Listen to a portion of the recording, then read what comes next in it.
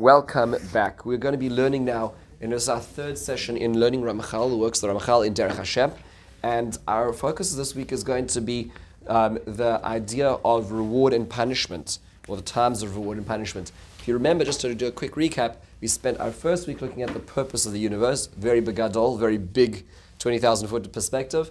Then we went down to the purpose of humanity, and we saw the logical division. If you remember last week, what we focused on was the idea of there being two times. There has to be a time of work and a time of receiving reward. And for there to be two times, there needs to be two worlds. And that's how we got to Olam Haba and Olam Hazeh and Olam Haba. This world, the next world, the time we work, the time we receive, and that's how it all fits together. What we started getting towards at the end of last time, and this takes us now to a really remarkable perspective, is the idea that the world actually changed. So it was one way and it changed to being a different way. What was that change? That change was the sin of Adam and Chava, because the whole system was set up very simply, very easily, that there was a basic choice in front of them. Were they to have chosen the right choice, they would have essentially fulfilled the purpose of this universe. Hashem would therefore thereby earning their rights to connection to the infinite, and they're getting eternal good. That would have been the end of the whole experience. However, Adam and Chava chose a different option. I would like to just leave it out there today, and we're not covering it today. But if we have time at the end, just remind me, and maybe we can ask ourselves why Adam and Chava chose that. Why did they chose Plan B, which is where we are. We're in Plan B. What was so alluring about that? Because obviously God needed to make a choice which was so equally weighted that Adam and Chava had equal reason to want to do both. Right? So it wasn't simply about whether they liked apples, right? That was not the question. It was something much more profound about their choice, and the choice they made leaves us in a world that is different. So the world that is different, the Ramchal, this is what starts off where we are this week. So difference number one about the world that we find ourselves in, that we're born into, is that the balance is not equal. So that means to say decisions that we make are not necessarily equally weighted material versus spiritual, ideas versus convenience. It's really about it's more weighted towards the material side, which means that there's a two-step we'll call it recovery.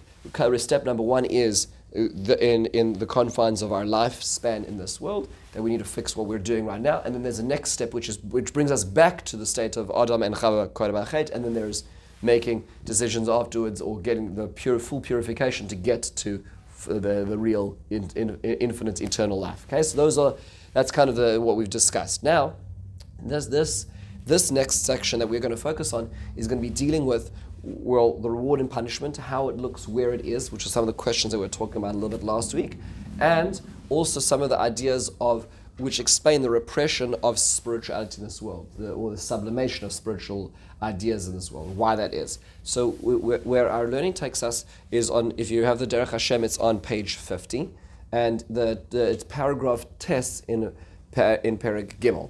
Okay, so again, the way this is notated, welcome back from Israel. So the way it's notated is 139, if that makes sense. Okay, we're in book 1, chapter 3, paragraph 9. Okay, everything very clearly laid out. He says the following: remember, every paragraph begins with a however, right? So it's however. So the next necessary thing is the following: is Milvad calls it, despite, in addition to all of this, Gazra midas dina yispar Hashem. Hashem's justice declared, Shelo yuchlu laha adam v'lo adam me'ata hagia al hashlemus adam b'tzura shniskal kala. We are not able to achieve fullness, absolute pure fullness and completion in the world that is in this phase, the world as is. Dahainu, hatzura sheyesh lahem achshav sheba nisraba hara. In this world which has a greater amplification of evil ideas and things. Ela yitzarech lahem be'echrech avar ma'avar ha'hefsed. Rather, the human being needs to go through a process of destruction, so to speak. We're going to see what that means in a second. Dainu hamavsa la adam, which means the process of death. Va'hefsed lakol shar hahovim, and a disintegration of all other senses, all other experiences, shiniskalkulimo, which are destroyed with the person.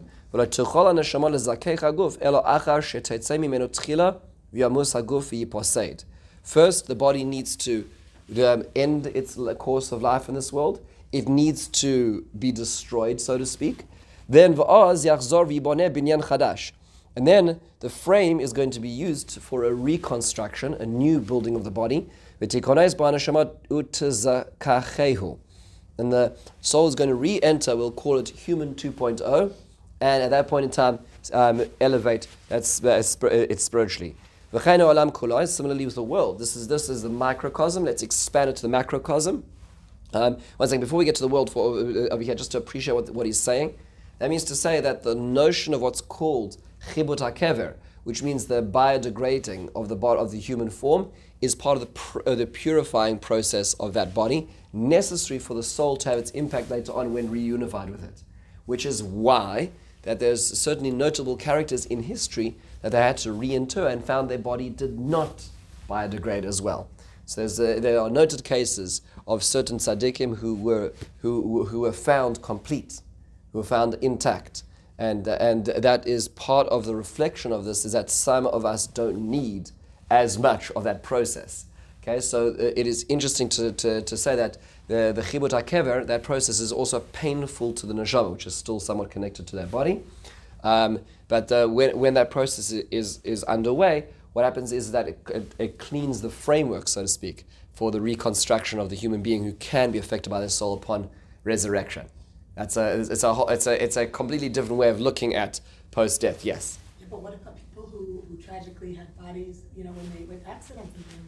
Yeah, so it's a very good question. I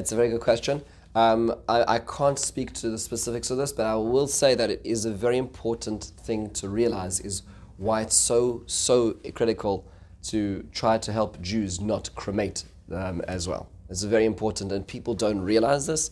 Rabbi Zone, who's the head of Chevra Kaddish in Queens, who's a tremendous tzaddik who does so much for our community and beyond. People have no idea how much he does.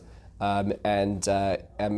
has a campaign where he's trying to, there's many Jews around us in our neighborhoods who go for cremation. Cremation is cheaper, and for a lot of people, they don't want to be a bother. They don't want to be a burden to the family, to people, to the environment sometimes, and many Jews have signed up for cremation, and it's a very bad thing.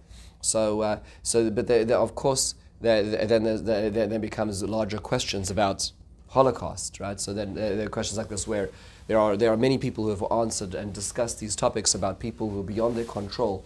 There's going to be some aspect of reconstitution. Also, what becomes complicated, just for all intents and purposes, is an neshama which comes back. We talked about the notion of a Gilgul, which has multiple bodies.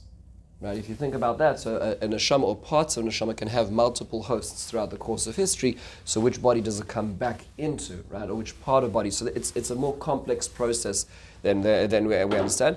But at least the theory is that the process of biodegradation is a necessary component for the reunifying, for the neshama to be able to actually activate what it needs to be done in the body. If that's true of the microcosm, let's just zoom outwards for a second now for the world. So the world undergoes the same process, as much as we would like it not to. But this is a very disconcerting thought. Here's how the world works. So we're on the top of page 52, 3 lines in, where he says, the whole world, yis charev mitzurasah shel at, the world will be destroyed from its current form. V'yashuv yikones b'tzura acheres ru'uya l'shlemus, and will be reconstituted in a more available form for completion. A person is decreed to die and to be reconstituted. That's what we call resurrection of the dead. He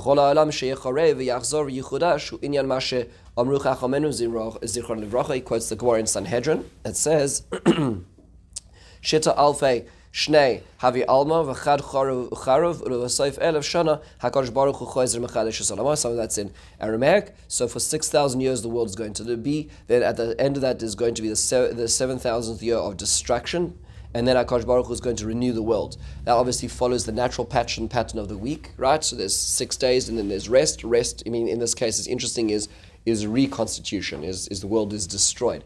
Now that's not very happy for us because we kind of like our confines, we like the environment, we feel safe with the world as we know it, we like to encompass ideas with our minds so we can live and appreciate them. But apparently there's going to be a time at the end of the world when the whole world itself is going to go through the same process of we'll call it reforming for the ultimate end. Okay, so that's on the micro level, that's on the macro level, necessary Why is it necessary? Because of the Chet of Adam HaRishon, because the world right now has been slanted, has been shifted into a much more material and limited version of what the world used to be beforehand. So that needs to be changed as well. Ricky, what do you think? I know this is just very up in the air kind of thing. Are we talking our time, or are we talking linear time, or are we talking God time? It sounds like it's linear.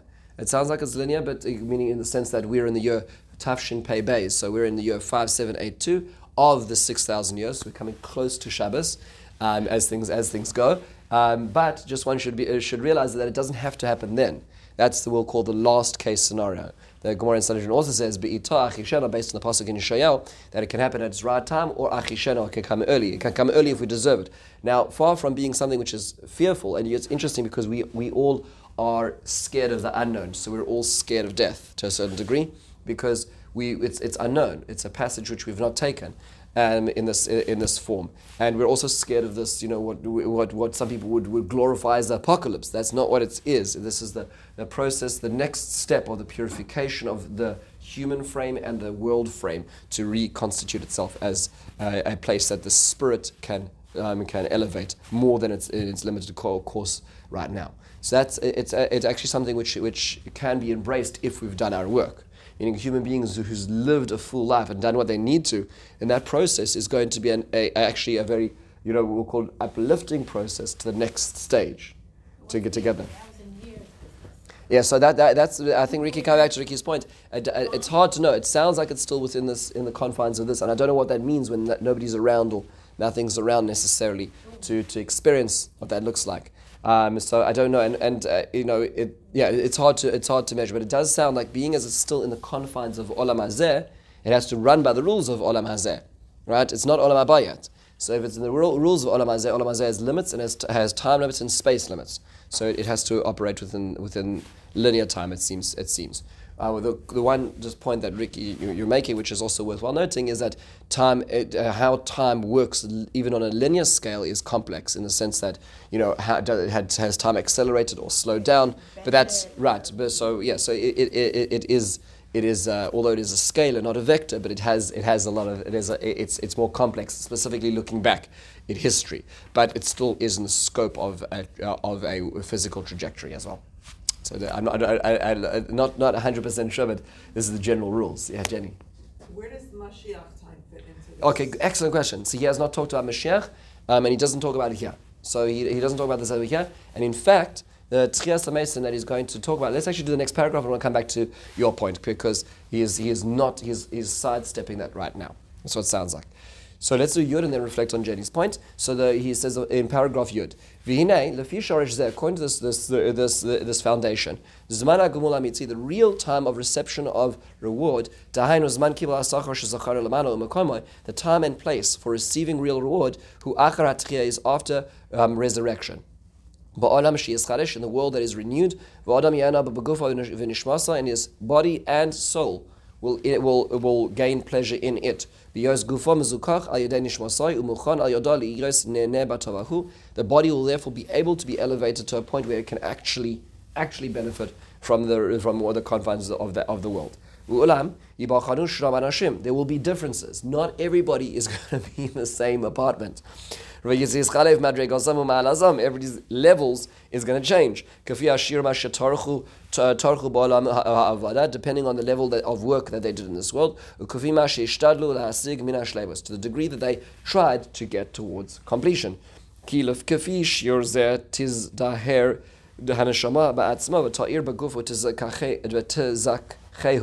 And to the degree that a person who worked in this world will be the degree that the neshama will be able to purify the body when reunited with it.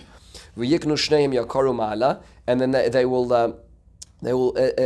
achieve that level of gravitas and ascent.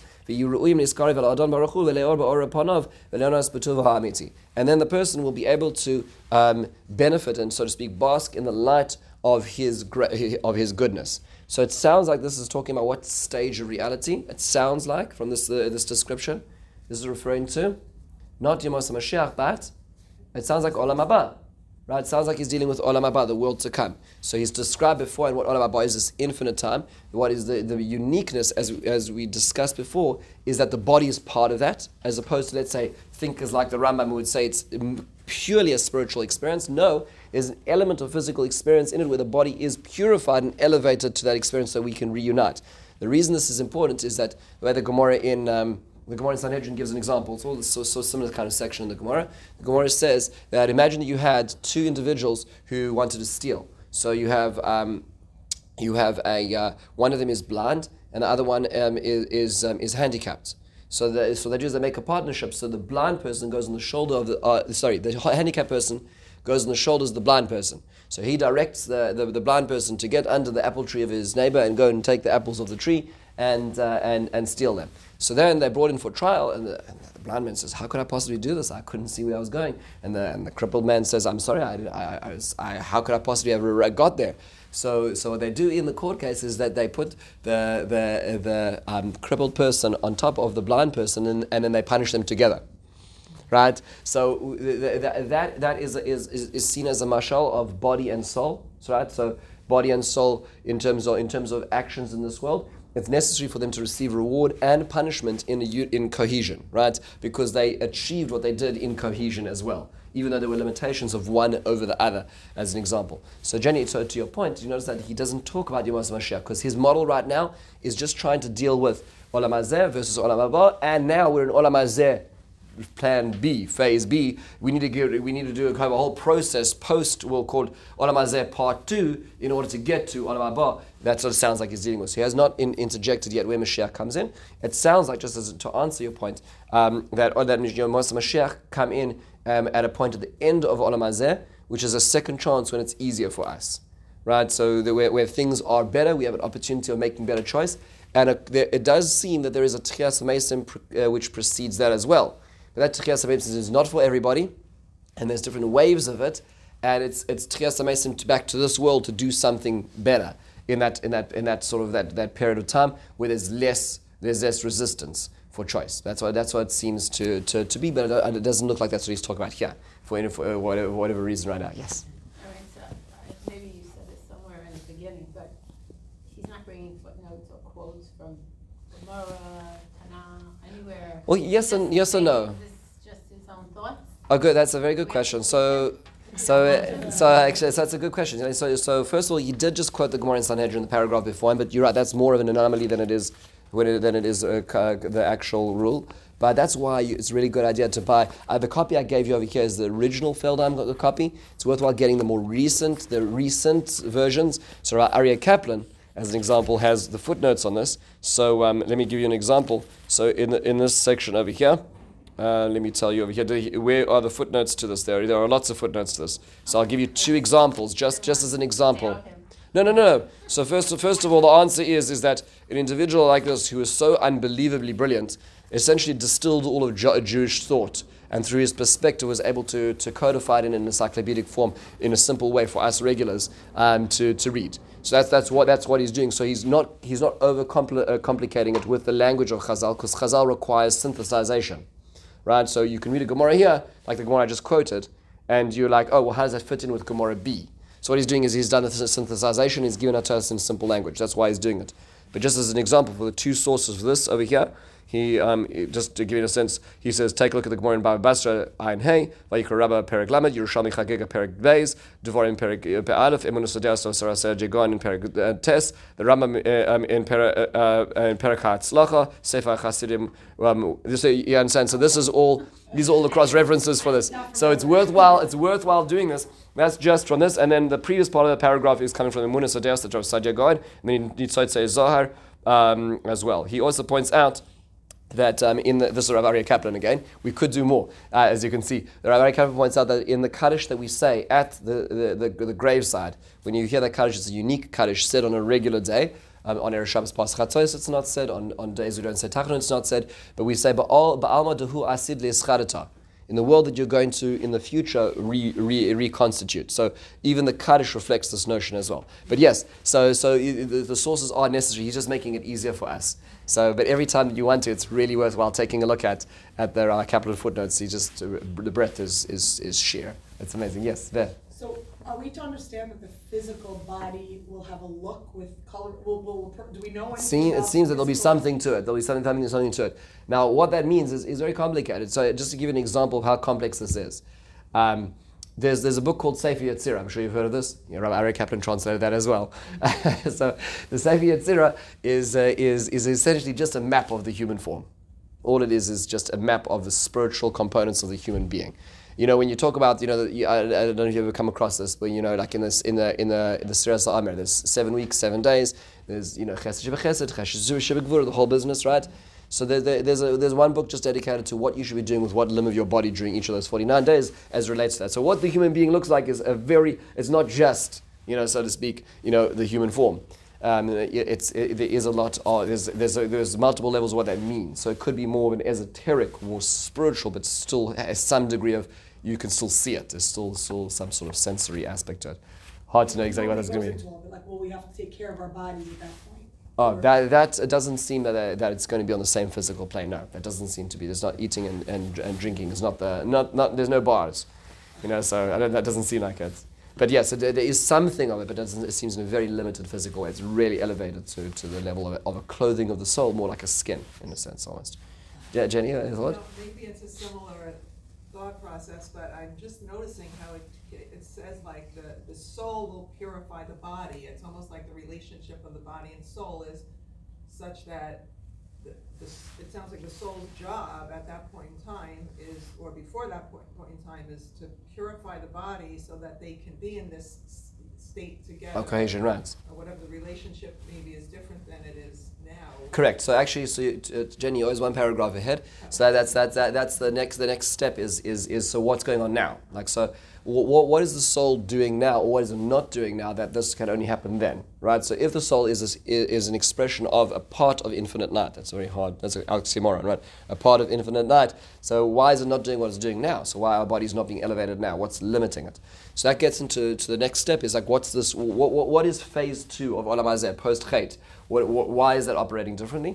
So that's the topic of the next longer paragraph where he says, actually I apologize, it's in 2 paragraphs time, what your topic. But before we get there, he's going to get into this next topic in Yud Aleph is what's called the waiting rooms. We kind of touched on this last time, but here he gives it more detail. So what happens in between, right? So I'm saying so if Olam Haba is going to be a period of the future time, and a person dies, and so many thousands and hundreds and millions of people have died and are all waiting. So what's happening in between? Now, how does that look in the meantime? So he says, V'amnam, since death is part and parcel of the human condition, and this body needs to separate. The 2 pieces needs to be separated from each other. By the way, just as an interesting aside, you remember when Hashem said, if you eat from the Eitz Hadas, you will die? It doesn't just mean punishment, rap on the knuckles, you're dead. What it means is that death is going to be part of the necessary prerequisite for becoming pure. That makes more sense now, right? So this is the necessary process for purification because of your option B that you chose. So therefore, these 2 units are going to reunite. Even in the state of separation,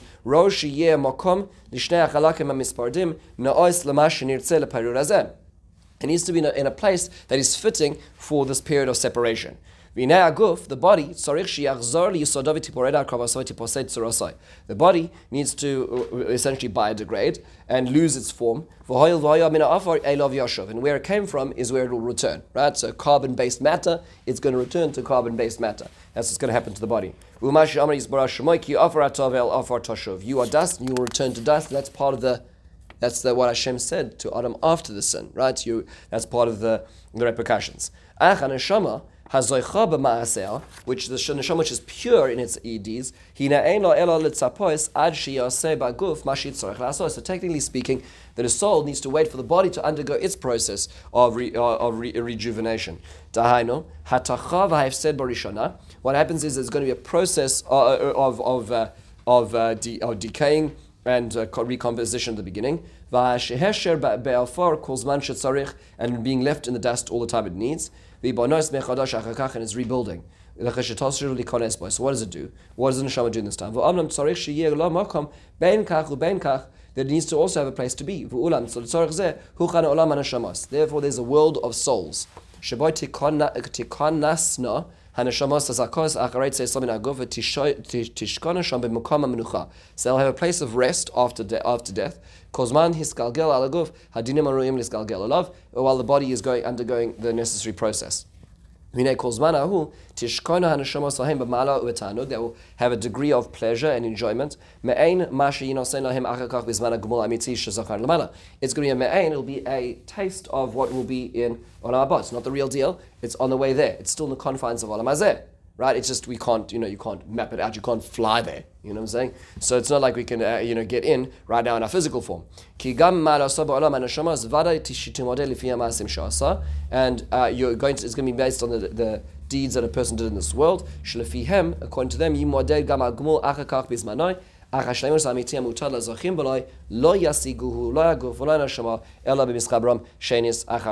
neshama will not be able to even understand or grasp or access what Olam Haba looks like until it actually gets there with the body, because it needs to be as a unit. So Olam HaNeshama is afterwards. So when people say a person has gone to Olam Haba, that is an incorrect statement about our post-death. Nobody's in Olam Haba yet, because Olam Haba is not started. We're still in Olam Hazeh. Okay, so a person afterwards is in Olam HaNeshama, and sometimes that's called Gan Eden. Well, and the reason why we go to Gan Eden, which means is that essentially it's a return to Adam Rishon, pre-Chet. Does that make sense? Right? If the mess was made and we need to fix it, so the step is moving back to that, so that's a spiritual space where neshamas get based on a me'ain of what they are going to deserve. So not all in the same place, same areas as well. Which reminds me of the story about a fellow who passes away, and he gets taken in. There's a reception, there's a waiting room, and he's called by the door and taken in a car and says, "Okay, we're gonna find a spot for you." So off he goes, and he's starting to drive along, and he's being taken along for the ride, and he's passing on, he's going through like 90210, Beverly Hills. It's like, wow, this place is amazing. He said, no, it's not our spot yet, and then they keep going, and it's like Beverly Wood. Okay, this is the house is still very, very lucrative over here. They said, no, we're still going, and then they go and they drive through Lawrence, and it's not quite there yet, and it's going to Cedarhurst, and then they go through Inwood. It's just keep going in this direction. And at a certain point, they go through Queens, okay, it's still, really reasonable houses, semi-attached, it's all right, and then they get to Brooklyn, and at this point in time, the person's hopes is going down and down and down. They get to Bed-Stuy, and they go down a nondescript alley that doesn't even have a sign left on it, and he opens up the door and he says, here's your spot, and it's a crawl space on the third floor. So he says, this really is this is really the next world. So I said, according to some shittos, some say this is the thing. And that was the way that person used to live their life. That person used to live where, if there's some shitter, rabbi, it's all right. And so it'll be fine. So in some shittos, this is also Gan Eden as well. So what that means to say is that a person finds their spot there based on the work they did, right?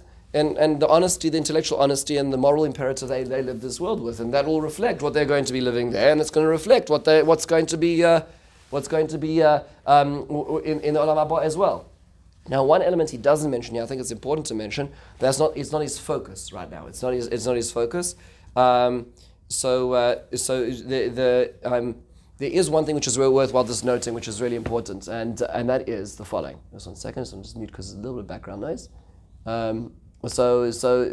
He says a very interesting thing. Well, he doesn't say this, but the Ramban says this in Shara Gmul, and that is the way he's describing right now is that the neshama in a certain sense is scot-free, right? The body is undergoing the painful process of suffering. That is, there's a little more as well, and that is the neshama itself is also undergoing a process of purification, and there's an element of crucible growth here, right there, especially in the year after death, up till a year after the death, certainly, where the neshama itself undergoes that, and that is because that, ultimately speaking, he's not dealing with this now, so I just want to add this little piece in over here, is that when it comes to Olam Haba, you're either in or you're not in. It's not like, you're partly in. It's not like you have a ticket at the back of the grandstands. You're either in or you're not, which means to say that, now, that being the case, there's a human being is nothing a human being does is inconsequential. So it's not like you can say like this, well, look, I was a bad person. I cheated so many people in business, but I gave a lot of tzedakah. So, look, let's do it. We'll do an analysis. We'll take the negative columns and the positive columns. We'll fuse them together. They come out neutral, right? I eat the hamburger and the lettuce and the two It doesn't work like that, right? So that means to say if a person does bad things, they have to be taken care of. If a person does good things, they have to be taken care of. So that works in both directions. So let's say you have a person who's generally speaking, cruising in a direction where, God forbid, they're not going to be entering into Olam Haba. That's not their portfolio is not reflecting that type of lifestyle, right? But they did do good things. Example being, let's talk about Izebel. Izebel was a terrible, rotten human being. She was a bad person. She was a non-Jewish woman from Phoenicia who married Achav, instituted as part of national religion the paganism into the land of Israel. She was a bad person.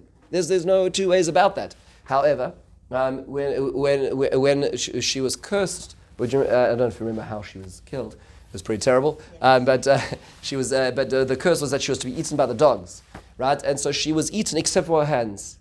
And Chazal say that because she used to clap for brides and grooms at their wedding. Means that there's nothing which is inconsequential. That was the good. Now let's just sort of expand that model upwards. That means that if you're a really bad person who's not entering into Olam Haba, they have to receive the good of what it is that they did, right? So there has to be a period in time where they are receiving the good that they deserve, because that didn't just evaporate, doesn't just get sublimated. Similarly, if you have a person who is really is an average good person trying to go in the right direction, making good decisions, and has, as a human being, makes mistakes. Humans are not perfect, and some people are more human than others, but nonetheless, we do bad things. So in that case, those things don't just go away. They have to be sorted out. They can be sorted out through the process of the painful experience of tshuva, or they can be sorted out through the painful process of other operations Hashem has to deal with it. It's better to choose the tshuva process, to really go through the pain of regret, than to go through the pain of other things, God forbid, lo aleinu. But when it comes to the purifying of that neshama and that body, that can be in Olam Hazeh Part 1 or Olam Hazeh Part 2, which is Olam HaNeshamas. Right? It's better to do it in this world. just the secret. It's better to have gone through that in this world if necessary. But there may be certain parts of the debt which are not paid up by the time a person gets to the Olam HaNeshamas, and therefore the soul as well goes through that period. That's what the Ramban says in Shara Gimel. So just to be aware of this, is that it may be actually the soul and the body are going through parallel processes of refinement after death, independently before they're reunifying, which is going to be Olam Haba, even though it's a Ma'ain. Yes, as well, Elaine. That's complicated. That's complicated. When the neshama goes in sleep, it travels in some of the celestial worlds, but not necessarily. It's exposed to some aspects of the worlds, but it's broader than this. It's not specific to the neshamas. He talks about Zedon when he talks about dreams. That's in the third book.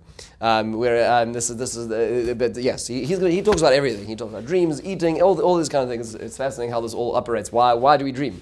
Right, so lots of very fascinating things to talk about. But yes, but it's not limited to that. It's other aspects, which is why certain things can come up in a sleep, where one is exposed to certain things which are real, not all the time. Now let's take it one step further, because we do need to go back to Jenny's question here, which is in paragraph Yud Beis, which is the following. He says, calls mani laguf.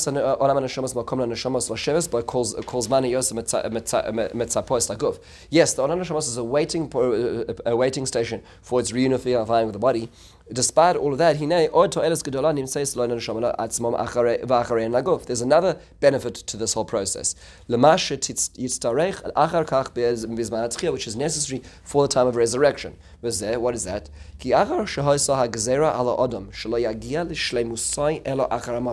Since a human being cannot really achieve completion until post-death state, even though a person looks like they're still alive in terms of their actions, the person would never ever achieve this if it weren't for this. So the only time we can really work to actually achieve completion is while we're alive, while we're breathing and walking, right? What the outcome of that limitation is that while the soul is confined into a world which is dominated by materialism and evil, and the soul can never really fully leave behind this very big burden called the body. So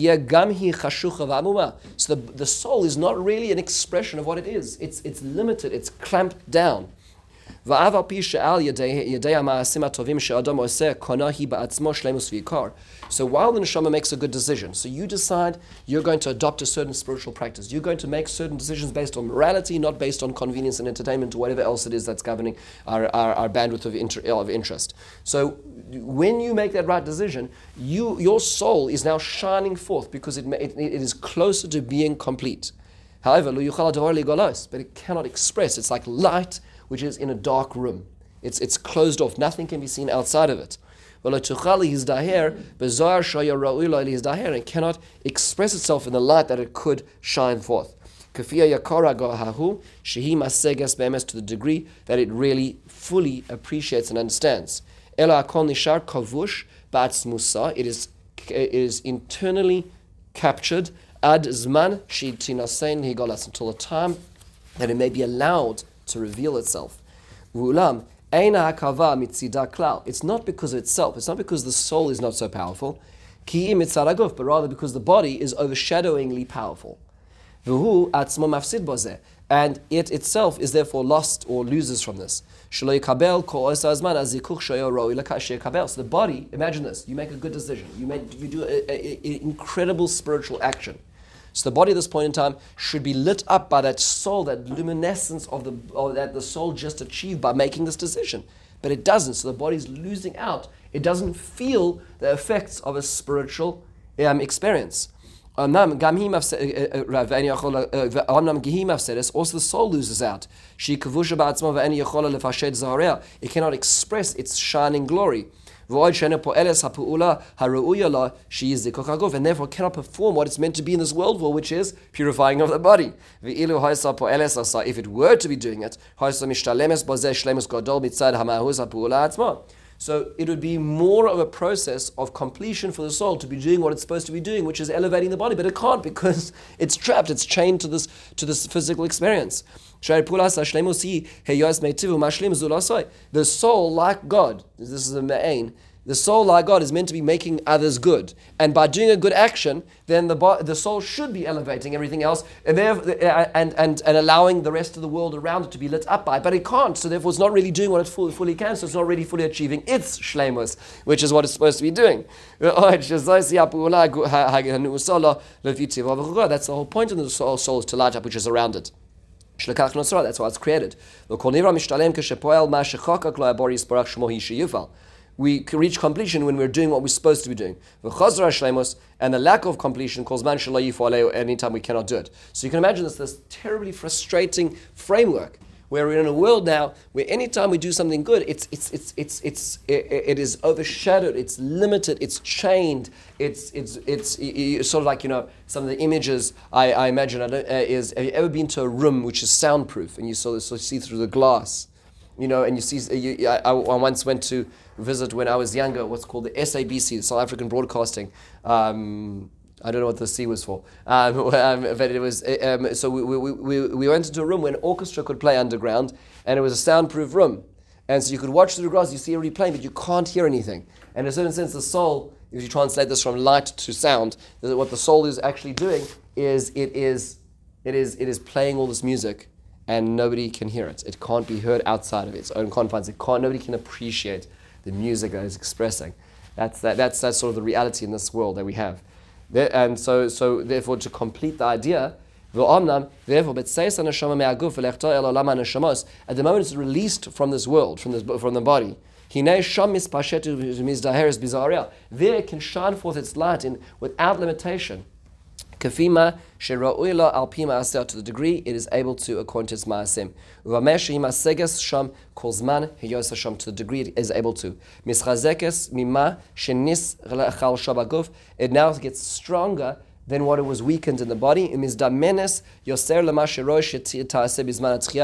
now preparing itself, so to speak, it's juicing itself up. It's getting the energy necessary for the next stage, which is to pull the body and purify it at the end. And at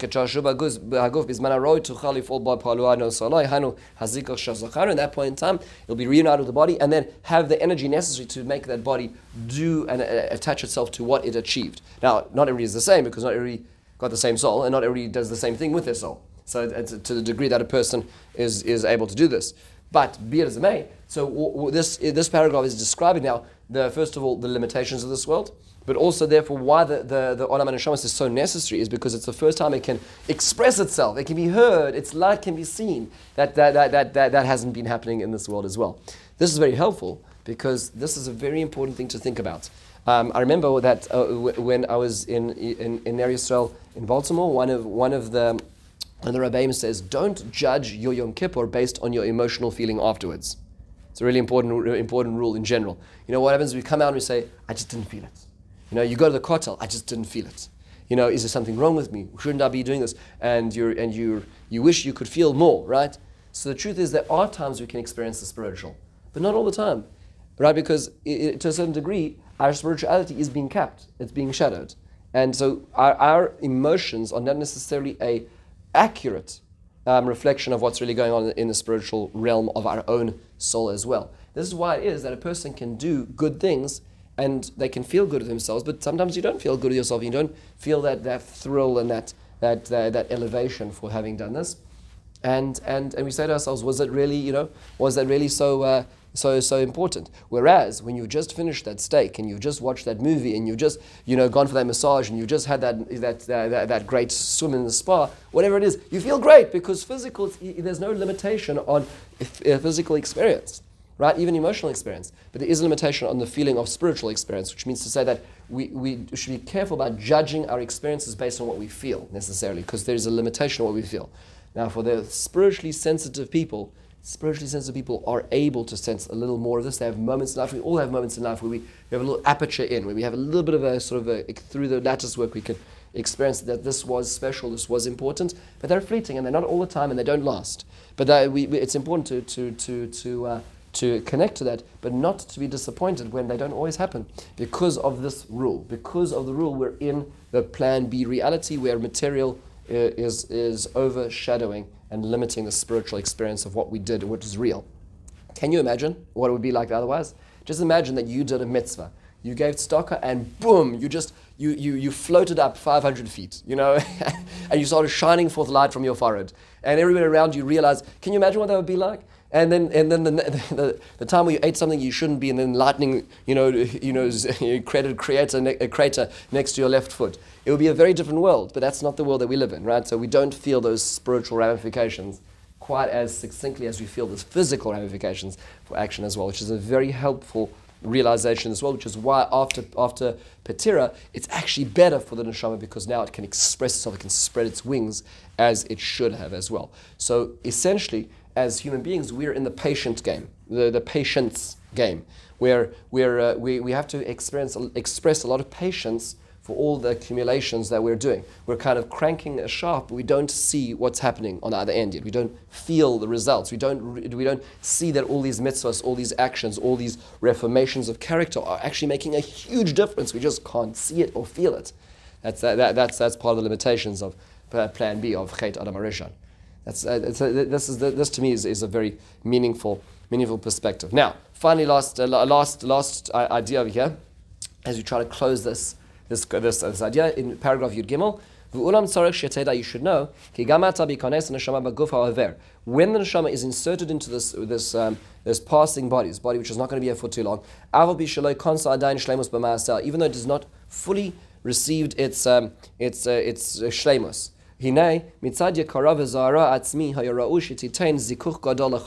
Really, the neshama should have purified the material that it was put into. That to the point that you'd be so shining, you would be so powerful that you'd stop being human because you would just sort of graduate out of materialism, right? But nonetheless, it is Hashem's decree or will that we should not be able to graduate humanity. Hashem wanted it to be that it doesn't express itself fully. It should sit there trapped within itself. To the degree that Hashem decided to darken its expression. And it only gives a sufficient energy, but not as Hashem titrated it, not as necessarily it could do. To the degree it does these good actions and continues to do it, then it can spread its wings later on. And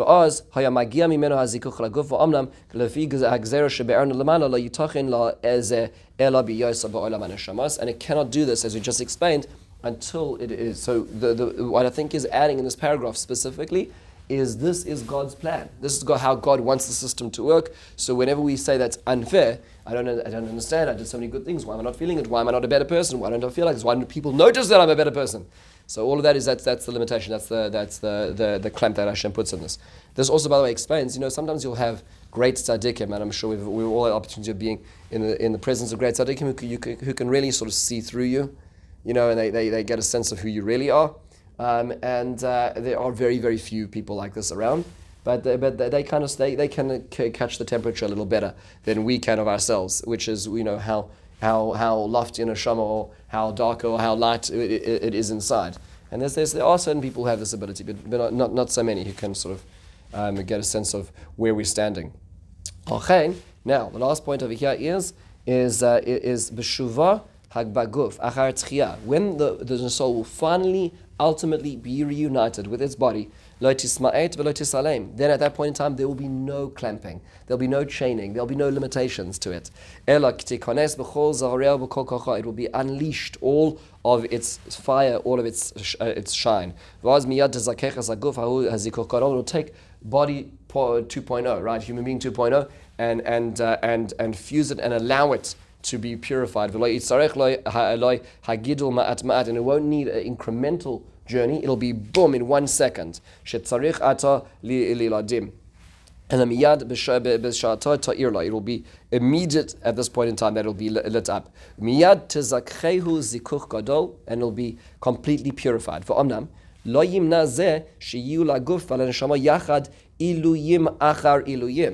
It won't be that there's going to be stage after stage of growth. At that moment, the person will automatically be elevated. It'll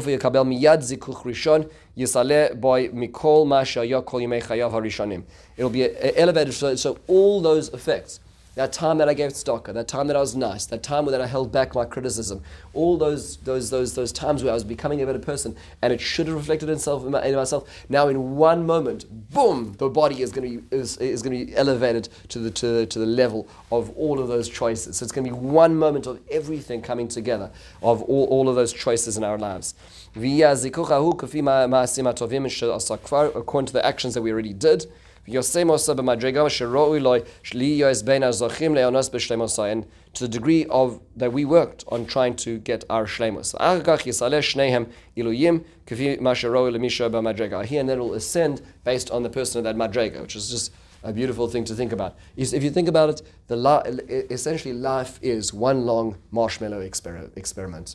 Right? So we're that 3-year-old sitting in front of the marshmallow, and we've been told for delayed gratification purposes that, if you just wait a little longer, you'll have 2 marshmallows.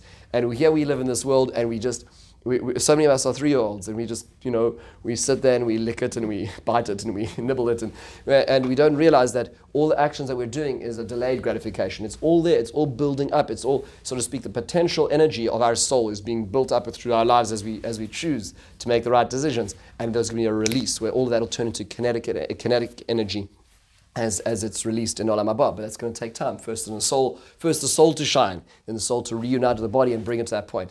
We're in it for the long game. This is what makes it so difficult, is trying to weigh decisions knowing that when it's not in front of us, it's not tangible, and the other option usually is very tangible, and somebody's paying a lot of money for the advertising of that very tangible thing, whatever else it is, which is pulling us in the other direction. Yes? So, but the neshamas that went long ago are waiting the long neshamas. Correct. So that's a good question. It's a very long time, right? So I'm not sure how time works in this stage. That's number one. But also number two is that there are parts. This is getting into Gilgal Hanashamos. But there are parts. Let's say you'll have a large soul, which had perfected most of its character except for a piece of it.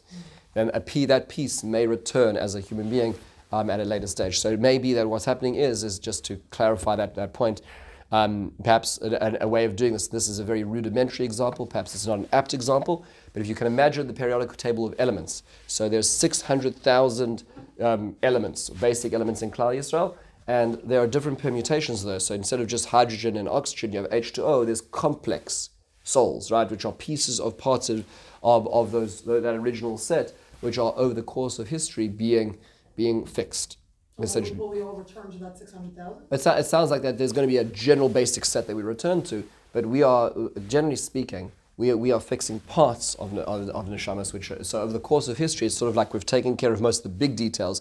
Now the last little pieces are being fixed, and that's where our lives are. So that's perhaps what's taking that time as well. So it's a little more complex because that means to say that it's not just sort of individual; it's interconnected individuals, which is more complex. I appreciate it. Jenny. He was saying before here that like the soul doesn't have a choice; it's being restricted. Correct. So why would the soul need perfection in the world to come? And is the soul any different before it enters the body and after it enters the body? I mean, the soul just seems to be just like frustrated. It has no choice. So how can it? Well, it does have choice. The soul does have choice. It's not that what's being stopped is we'll call it the mechanism of reward that happens after the choice is made. So soul does have choice. So soul is that voice inside of us which is pulling us towards spiritual and ideas as opposed to physical and material around us. So, and we make choices, and then neshama is going to be either the driver or the passenger in those decision makers, in their decisions in our lives. What's being limited is its expression afterwards, is what happens after makes it a good decision, and now it is illuminated. So it becomes more complete by the decision that we just made. But at that point in time, it can't actually express that on the other entity that it's chained to, which is the body, so it can't fully express its shlemus because that's what it was meant to be doing. So the neshama is a free agent, it's just the limitation is in that expression. What it looks like before it's born, I'm not 100% sure because it depends on the question Beth was saying, which is what part of the neshama is coming into us and what is the goal of this neshama specifically in life. If a person has a particular midah in life and they always struggle with that, that's generally speaking probably one of the things that they ought to be doing in this world. Right? Usually we try to avoid that. We try to just do lots of self-actualization to make up for it, right? But there's usually something which every neshama is, or a few things. The soul is an imperfect entity that has to be perfected also by this union? Yes. That's what it seems like as well. So that's a good point. It seems that there's a specific journey for it, and that journey could be asay tov, which is actualization, but there's also surera, which is fixing some aspect of it which perhaps was dented in a previous, or was missing, or was lacking as well. It's a part of Hashem which Hashem wants us to perfect in a specific way. And So- I'm sorry, Sure. who's responsible for the decision to listen to the soul or the body? I mean, who? Right, that's a very good question. Is who are the we then, essentially, right? So it seems like we can oscillate between our first person and second person identity. Not to get too Freudian here, but it does. See, what was that? Right. So it seems the Yetzer Tov, we have these inclinations pulling us on either side. But if we identify ourselves as our soul, if my first person identity becomes my persona as my soul, then I'm going to make decisions with its best interests at heart. If my persona is going to be, so to speak, relinquished outwards to my body, then when I say I like chocolate cake, what I'm essentially saying is my taste buds, which is what I'm associating myself with now, it likes chocolate cake. So that's our ultimate bechira. Right. So the choice is what we identify ourselves with, which ultimately leads to the choices. And So that's it's the soul's decision? well, it's our decision as this complex being struggling with two forces which are vying for attention. And we, in our consciousness, are trying to work out who are we, essentially. So every decision we're making is not so much a decision about whether we like chocolate cake or not, but rather who are we, right? What's the first person persona and what's the second person persona over here? Am I going to say, I know that cake is not good for me, but I will let my body eat now? That's a different way of saying, you understand? And then saying, I like chocolate cake and the diet will start tomorrow. Right, so that kind of conversation has to happen, and these are we'll call defining the decisions as to who the personality really is. That's what it sounds like from this. But there could be other ways of framing it, because where's the you, consciousness outside of those two, which is complicated. Hi, Ricky. Basically, it's what I'm getting from this, and maybe I got something. It's all on us. In other words, my actions and my feelings and my thoughts and whatever in now and after death are all on me. So what's the story with us running around doing things, the Eloi Nishmat and the Eloi Nishmat? How can I influence something that's going on? Oh, that's great. That's a very good question. That's such a great question. It's my responsibility. Great. Oh, that's such a good point. Okay, good. So this is such a good point. I'm so glad you raised it, because this is really important. Yeah. So we're limited. So this limitation is a blessing in a certain sense, is that there's a certain time limit to the test taking, right? And that's called Olam Hazeh, before we pass away. Right, so that's the time we can do things, because we need a body to be able to do things, right? Otherwise, we can't achieve anything. So, that's the question. If that were to be the be all and end all of it, then when a person passes away, that's it. You're pegged, right? You're on the graph, and we see where you are, and you can plot where your trajectory is, and that's it. But the truth is that if a person had an impact on other people and they influence, so for instance, like yesterday was the Yartzad Araya Sachs. He had such a profound impact. He left 36 books, thousands of Talmudim, and a different world behind him. So when we continue to learn his Torah and his ideas, then essentially he is continuing to act, because he didn't just act in the confines of his lifetime. He was able to create a continued program of education where people are changing lives based on what he's doing. So when we pick up one of his books as an example and read it, and that frames our reality differently, and we make better decisions, that's also owing to him. So he is now continuing to grow, even though he's not physically here to do it, because he can't right now. But so then when you say you do something for Ilun Neshama, so an example, when you decide to learn, you sponsor a shiur, you sponsor a kiddush where people say brachos, you give stock, whatever it is that you're doing, what essentially you're doing is you're saying like this person who's no longer here matters so much in my life, enough that I'm going to do a mitzvah on their behalf. Well, therefore, their influence is continued, and their actions vicariously have been continued by you, essentially.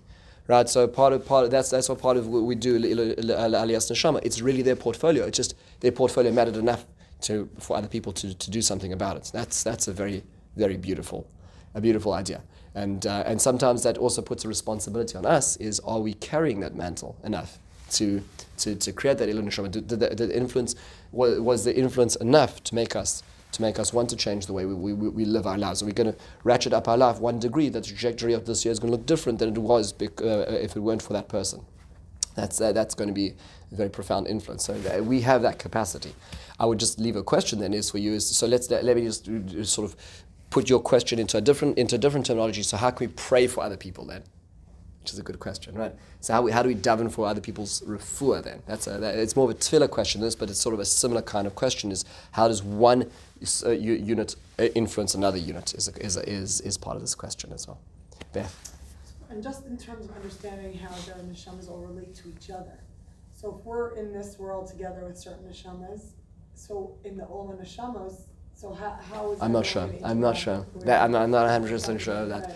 No, he doesn't talk about it. The Ramban doesn't. All your people that you're interacting with. Yes. There's obviously proximity. There's obviously connection, but how and why is hard to know. Certainly, if we have complex neshamas and multiple tiers of journeys. So that he does not talk about over here. There are others who talk about this. I'm not as well versed in this as well. We're called in the 101 course right now, which is a very worthwhile course to be in. But there's a lot more obviously to talk about in this as well. Okay, folks. So what we're going to do is this sort of ends the purpose of the universe, purpose of humanity, and the reward and punishment part of it. We'll move next time, God willing, into hashgacha, which is providence, which is sort of the next step. So now that we're here, so Al Hashem continue to interact with us, which will be a very fascinating option and opportunity. Thank you so much for taking the time.